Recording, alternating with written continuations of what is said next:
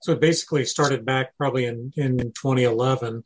I had opportunity for an early exit from my long time career in the telecom industry, and I was very interested in renewable energy, and in particular solar energy. I'm a retired electrical engineer, so solar energy was always kind of interesting to me, and so it was something I wanted to kind of figure out a way to volunteer or assist that.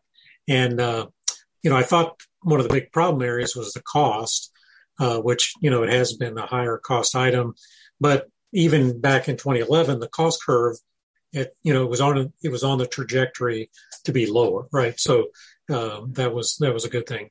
And what I found was it was just people really didn't know much about it, and I didn't really know much about it. So started reaching out, trying to find some local organizations, nonprofits that might know something about it, and eventually started a local group in Plano called Plano Solar Advocates, where we were advocating for it as well. And but I had to kind of get my feet wet, if you will. So we initially started with a small installation.